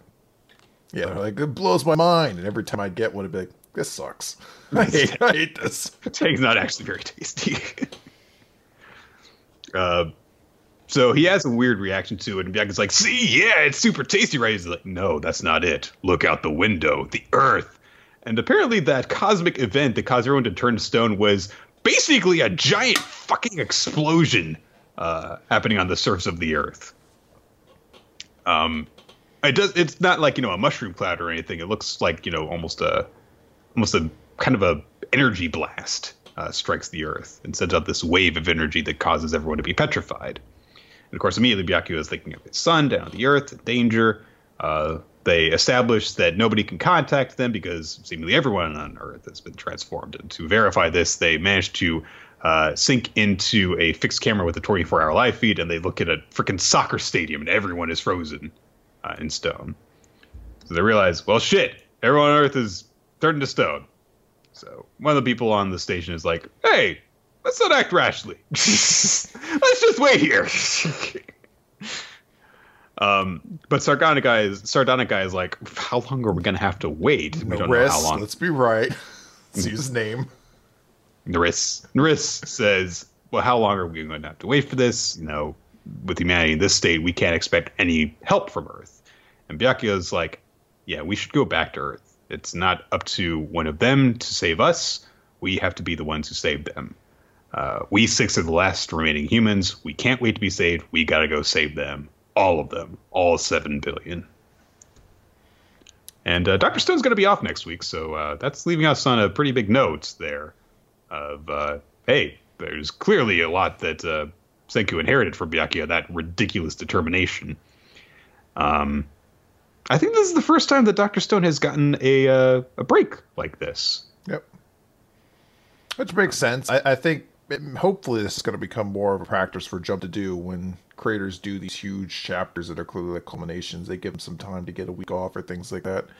I would certainly make that a practice because it's a good chapter to leave off on. It stinks. I'd love to get a chapter next week, but hey, I'd also rather mangakas get breaks. Mm-hmm. Make that a regular thing for all your regular stuff, yeah. Honestly, the station has a smaller crew than I was kind of expecting for we have to make a village to repopulate the Earth. So, I also it's very helpful that it was a perfect ratio of boy girl. Like how irritating would have been if they were like, why was there... And you two just get left out. Oh. Yeah. Like, thank God it wasn't like original plan of like 5 dudes and 1 chick, and it's just like Vault 12 or whatever from the Fallout series. Or just like, it was hell. It was hell. Oh, God. So, yeah. Let's go to We Never Learn then. Yes, there we go. We Never Learn. Question 47. An oblivious X glimpses the depths of the abyss. So, we're not dealing with Karasu anymore, thankfully. And this chapter starts off as members of the Korean school are looking at results from the tests. And the big one is that Rizu, Gata, and Fumino got first place in their skilled groups. So Fumino was number 1 in language arts, and Rizu got number 1 in math for the practice test. And they're like, whoa, wow, I can't believe that, these people managed to get full points on the practice test. They must be like perfect people. But they're obviously much more interested in the fact that they scored particularly low in the, the subjects they're trying to get good in. So, everybody's impressed by these two, but, they keep seeing them go to Uega for help. And they're like, whoa, that guy's training these girls? He must be like some kind of shadow emperor. And it's like, what does that even mean? Because I'm trying to think, like, what's the shadow? A ruler from the shadows. I guess. In my mind, I keep thinking, like, it's supposed to be a reference to something. The only emperor I can think of is the Digimon Emperor. And I'm like, I guess Uega. That's like the only emperor you can think of. Emperor Palpatine, Nick. It's not like Emperor Palpatine. He's much closer to Ken, obviously. I mean, you're not wrong. That's all I need. Technically, you're right. Done. Give me my diploma. But they're also very upset because, he's practicing with all these cute girls and everything like that. And that's when, of course, Takamoto shows up and she's like, oh, look, I got 70 points. He's like, that's great. That was out of 200, though, so it's still not really great. So they get upset when they see yet another cute girl kind of join in with them. And what I do find funny is the entire time this is happening, Asumi is just on the side just being like, this isn't what cram school's for. Shut up and get back to work, you idiots. And like all the main cast start having this whole thing going on about like, oh wait, are you calling Uega by his first name? Oh well, I should start doing it too. Well, oh, and they try to come up with jokes for it. And again, you just see like Asumi's on the side like, well, the guys are immediately like, how dare he get them all to do first name basis with him? Yeah, and they're having this whole thing, and Ogata does threaten him by saying, call me by my first name or I'll start calling you perv dog. I was like, this is an oddly threatening moment for us. Just watched some mobster movies recently. Eventually class is over. It's pretty late, and Asumi is headed back home, and she sees like the 3 guys who have been begrudgingly getting like annoyed at Uega all day, kind of sitting around moping about it.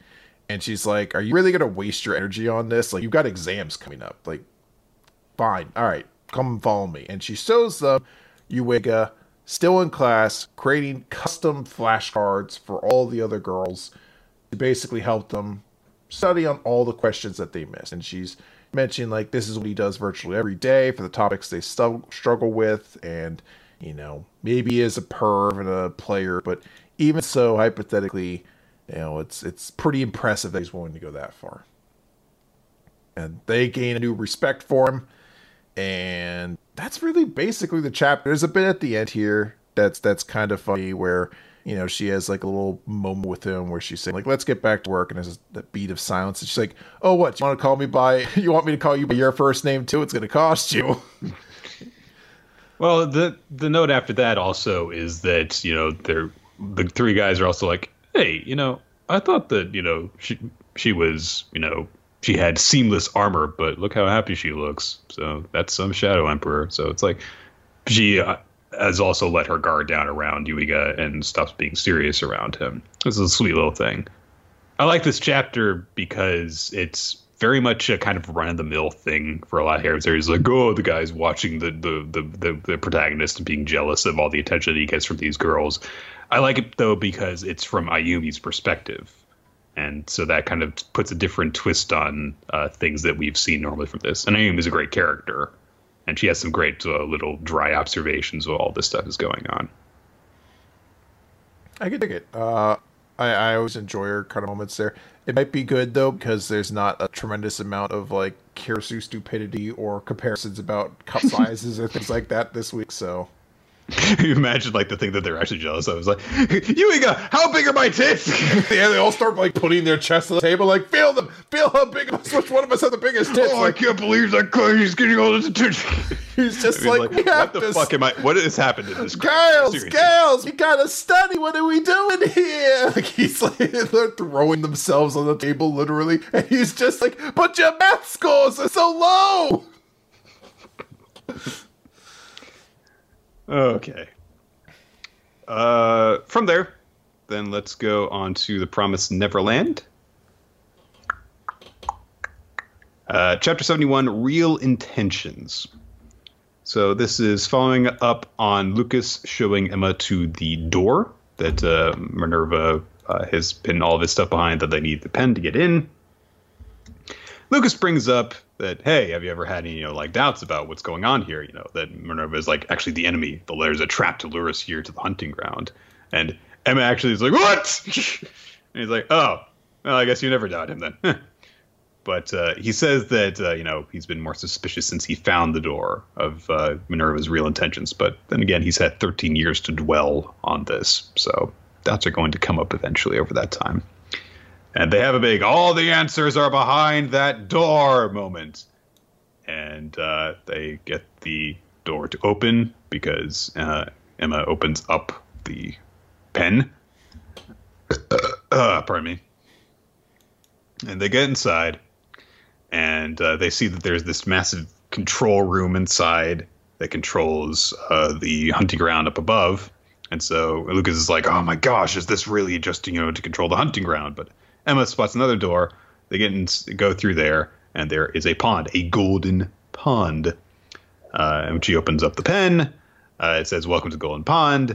And so Lucas realizes, like, oh, so this really wasn't a hunting ground. Minerva wanted us to come to this pond, and the thing that was up above us probably wasn't a hunting ground to begin with. It was turned into one somehow. Why? How did that happen? Where is Mr. Minerva now? Ugh. But then they realize, hey, there's a building over there floating on the water. Okay. And they're like, we can't touch this liquid somehow. It just falls off us. Okay. Fair enough. Let's go in that building.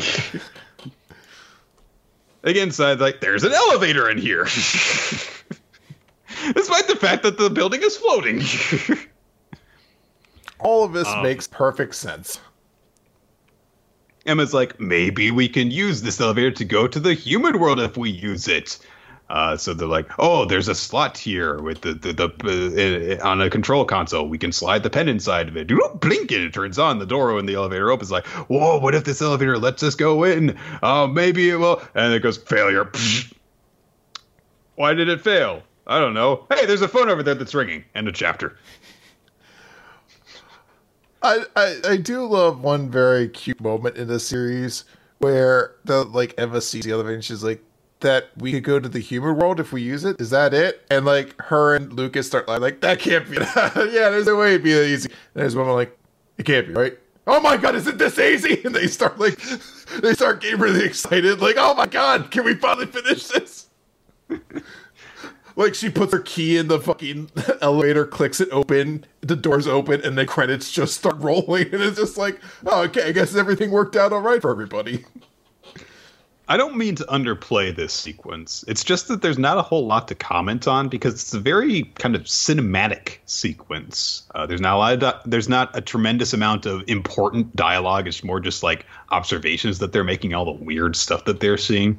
And there's more like a lot of weird traits about this location to make note of. So like, oh, there's this weird golden pond that isn't filled with like actual liquid, maybe. I don't know. We can't actually touch it. There's an island floating out in the middle of it that has a building there. And the elevator, where the hell does the elevator go if this freaking building is floating on this pond?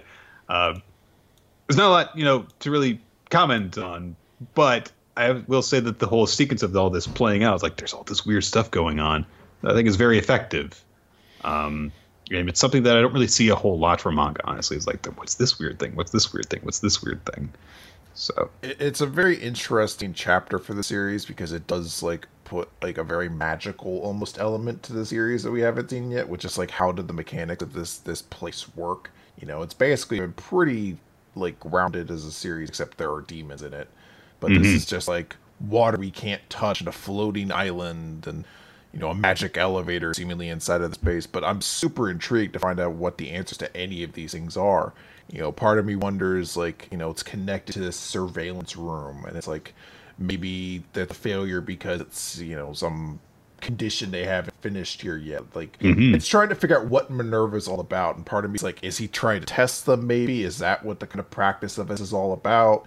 Like, he's like, no, you can't leave until you save everyone in this place or something. I don't know. But it's crazy interesting. Like, who's going to be on the phone? Is it going to be Minerva? Is it going to be someone new? Is it going to be someone we didn't expect? Like, fuck, mom picks up on the other end. She's like, what do you think you're doing? Or something. I don't know. Like, it's just super interesting. Like, I'm totally engrossed in the story here. Yeah.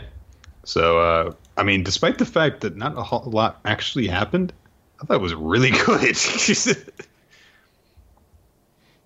All right, let's move on then to Seven Deadly Sins, chapter 251, Holy War Treaty. So, Holy War Treaty, Batman. Rest in peace, Sam West. So the chapter begins with all of the members of Camelot suddenly realizing they are safe, and everyone be like, "Whoa, God, demons are attacking us! Something must have happened." They're like, "Wait, no, we're home!" And they get to celebrate that they were saved by the Seven Deadly Sins and Elizabeth. And there's this big 2-page spread of Seven Deadly Sins getting to walk through the streets of Leonis as basically like the heroes of this situation. You know, they're being surrounded in applause and adulation, love. The perspective of it is actually kind of weird. Like, I know that Elizabeth is up front and that's why she looks huge, but she still looks huge from the perspective of the shot. Well, it's tough to tell as well because Diane is so far in the back, but she's naturally a giant and also bending over. So you're like, it's really tough to get that scale for how big she's supposed to be. Yeah. And also, I get that King doesn't always look the way he does, but why wouldn't he buy shirts that fit him in his larger size? I'm like, come on, dude. Go to a big and tall. You're a magical king. You got to be able to make a shirt that fits. Literally every time he transforms into this form, I'm like, all right, he does that. I wish he wouldn't because I don't like that design. No, it's not great. But they arrive, and then they are quickly met up by Gil Thunder and quote-unquote Princess Margaret as they show up. But Elizabeth's like, no, that's not Margaret. I can tell this immediately. She knows who it is. The Archangel of the Goddess, and one of the Archangels say, as we meet her, Ludichelle, and the two other ones that we saw, Talmiel and Sariel. So we have the name of those three. Those are the other two that I think we also saw glimpses of. So there are 3 archangels here. I don't know if there's supposed to be a 4th that we haven't met yet, but who knows? 4 archangels. I really love the 2-page spread of the 3 of them standing together, by the way. Yeah, you see this big 2-page spread that I believe is supposed to indicate who the bodies were originally before these archangels took over them. It's what the original forms of the archangels were before they possessed these 3 people. Okay. Basically. Okay. So yeah, it's all 3 of them are striking the same pose as their archangels in the background, which looks really cool. So this is a pretty interesting visual to get there. And there's basically a long conversation that kind of happens there. There's still a bit of, I guess, conflict as to whether or not people who are following Ludichelle are okay with her just taking over Princess Margaret's body or not. Like, Hendrickson is really excited about this. He's like, your power is unstoppable. This is great. Dreyfus is like, slap him in the back of the head, like, shut the fuck up, buddy. Which I kind of like. I like that there's a little bit of conflict there, but Ludichelle brings up that she's here to basically form a treaty because she says they've already combined with the human knights and or the human kingdoms and their holy knights, and she wants to team up with the 7 deadly sins because their power is so great.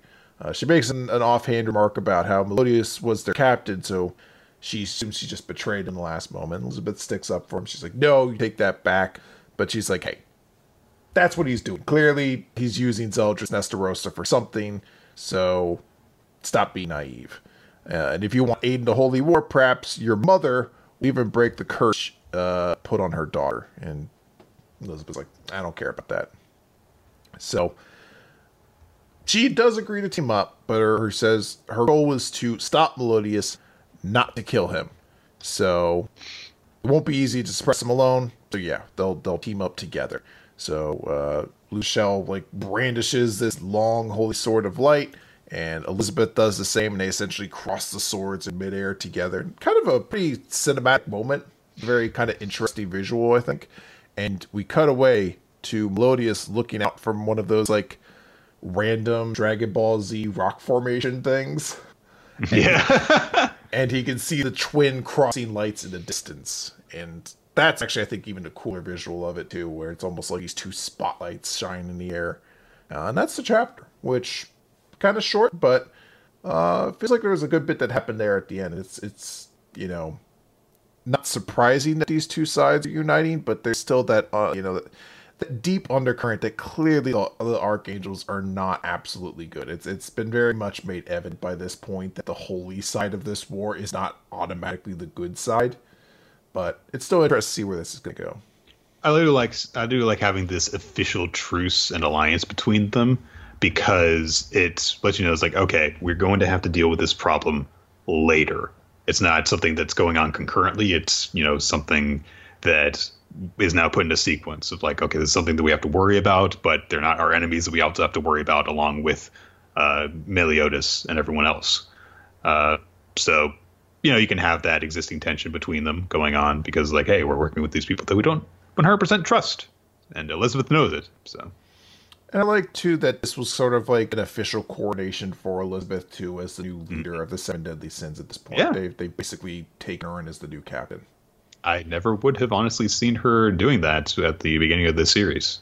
Yeah, I really dig it. She's come a long way. All right, so we are going to actually finish up with Black Clover, page 141, Crazy Magic Battle! Henry has revealed himself. He has transformed the Black Bull's base into a giant mecha. And they have a magic battle. Before that happens, Henry, has one last bit of flashback where to his conversation with Yami, where Yami was just like, I'm just going to leave you, make you a brigade member from now on. And said, later, once you can move, when you want to protect your comrades, put that on. He puts on a Black Bull's mantle. Which, I don't know. Yes, he's a member of the Black Bulls. It's an important gesture for him to put it on and join their ranks. But it's just, another thing that happens with Black Clover, and I say it all the time, and I know that it's never going to change, and I should just accept that and move on. The series moves too quickly. This moment, I feel like, has something taken away from it, because it was such a big gesture for Zora to join the Black Bulls after he had all that build-up. And he was like, okay, fine, I'll join with you and actually be a member of your team, as opposed to being a douchebag who goes, I'm on my own and won't even declare myself an official Magic Knight. We know very, very little about Henry by comparison to that. And so this gesture doesn't feel quite as good. And also there's the problem of Zora did that only a couple of months ago. And it's like, this happened pretty soon after. So, okay, there you go. So, the members of the Midnight Sun try and have their zombie thing launch a giant corkscrew of magic at the Black Bull base, which counters with a rocket punch. All right. Sure. I guess his ability to rearrange the base also allows him to bring back the base should he fire it off. So everyone was like, holy shit. He was like, all right, we have rocket punch. All right. I'm instantly better. What's her name? Susan? I don't know. Creepy glasses girl is like, all right, well, I'm going to use this dark magic item, magic scorpion necklace. When you put it on for 10 minutes, it multiplies your power by a factor of 10. Okay. And she uses her gel magic to summon a huge salamander. Actually, she refers to it specifically as big ol' sticky salamander. She's obviously meant to be a very suggestive character. I can't help but notice it's like, oh, the dark magic scorpion perfectly conforms itself to your tits as well. Yeah, I guess so. I don't know, I just found it amusing. Kaiju battle! Oh fuck, what's the Pacific Rim 2 song? Gotta go every day, gotta go every day. And Charlie Day in the background be like, I'm so in this movie to be annoying! Woo! So the Black Bull's base has to fight the giant sticky salamander, but it doesn't do so good because it tries to punch it, and she's like, you can't punch gel, silly. Sally, that was her name. Right. And then she, has the salamander kind of melt over the base, and she's, talking about how she's like, oh, I'm going to dissect you, Henry. So Gauch is like, all right, we've got to move. We're going to help him. And Gray's like, how? And Gauch is like, shut up, I'll tell you. So she's like, okay, Gray, I need you to transform her magic. And she's like, it's too big. I can't do it. And she's like, it's going to work. Look at me. Look at me. And he unveils his mirror eye thing, which uses the mirror brigade spell to copy Gray so that there are a whole bunch of her so that they can all use their conversion magic to transform the gel into a giant plant. And that makes it super susceptible to Gordon's poison curse magic. And it melts off. So then they're like, oh, well, we've got number 0 coming after you guys. Get fucked. And then so Henry's just like, nope. And he turns the arm of the base to launch another punch, and it smashes the zombie thing. And that's the end of the chapter. It's basically one big fight scene after Henry dons the mantle, but it's a pretty awesome fight scene, I think, although very short. I do like the way that all 4 members use their magic together, particularly the combination that Gauch masterminded. Yeah, I like that part a lot. This chapter reminded me how bad I am with Black Clover, where I sat here for a moment and I was like, Gauch has a magic eye! Completely forgot about that. No wonder we didn't remember Henry being in the background of shots. Come on, guys. And I had that extra moment too where it's like, I bet that's why the Midnight Sun wanted to capture Gauch alive because of his eye. And it's like, yes, stupid, obviously. How do you not get this? It's like, oh, I just don't remember any detail about this series apparently. Oh gosh.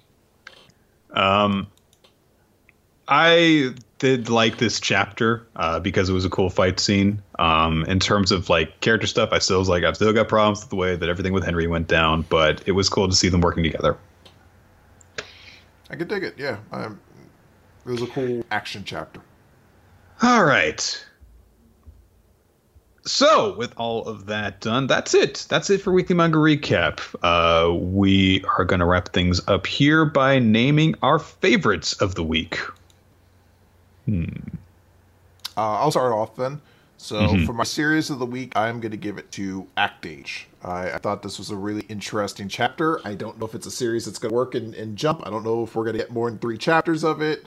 I don't know if it will even last in Japan to any extent, but I was super intrigued by the chapter premise, and I just thought it was really cool. I like the idea of it kind of taking on different concept, even if it may not execute it perfectly. The idea alone was just intriguing enough. I mean, I like different sorts of series in Jump, so I really enjoyed it.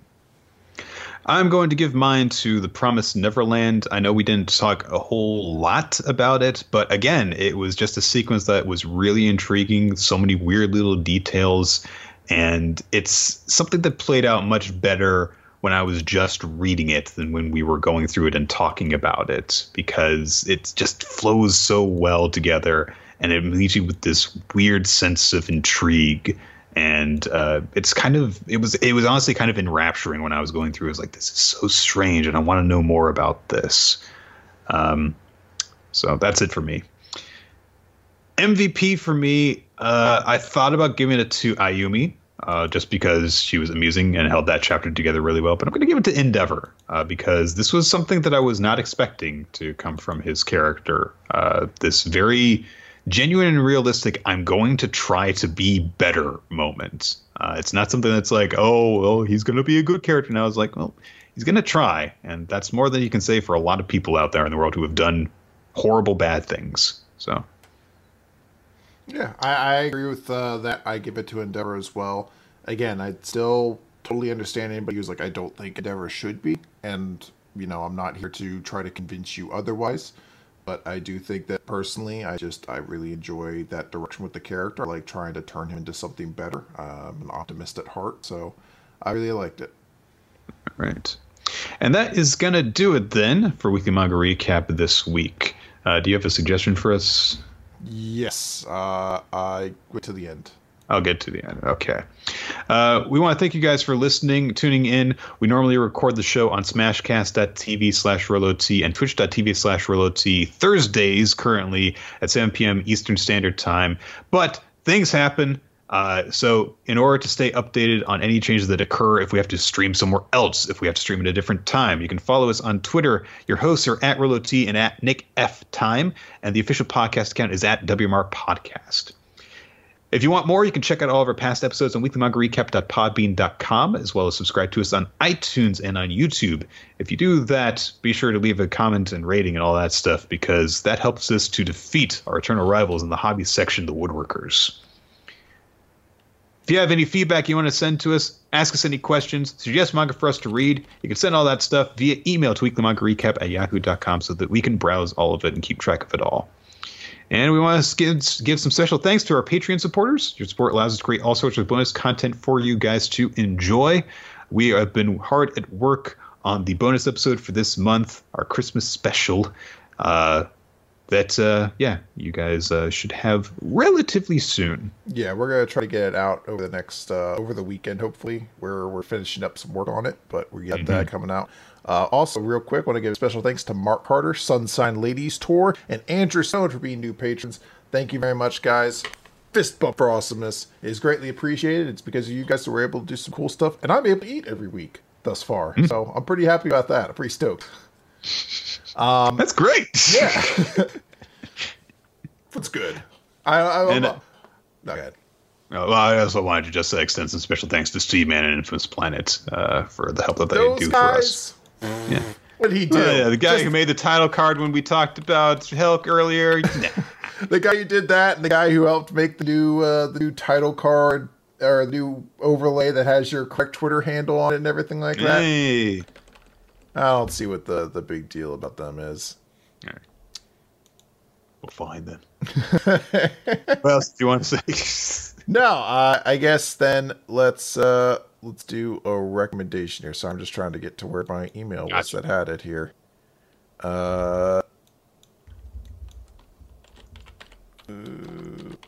Sorry, just pulling it up here. Nick's dancing. I like that. I like the dancing, Nick. I like that enthusiasm. Why is this not popping up anymore? All right, fuck it. I'm just going to go with the first recommendation I could find now. Because for some reason, the one I had before is gone. We're going to take a look at... Ooh, actually, I think this is going to be a very interesting one. Because there's a big anime about this right now that is very popular, but also quite controversial. And I am very curious to see how the manga adaptation for this goes. So our next recommendation is going to be The Ancient Magus' Bride. Ooh. So stay tuned for that one. Okay, then. All right, so that's going to be it, guys. We will check with you next week. I think that we'll probably be doing also some commentary in between now and then as well. Do we want to know what our commentary is going to be about? Sure. Yeah, we actually decided on this one ahead of time. We are going to be watching a few episodes of Devilman Crybaby. Speaking of controversial anime, and we'll probably be doing that in the next couple of days, probably on Monday, I think. Indeed. So that's going to do it, guys. What kind of funny line should we end this episode off on, Nick?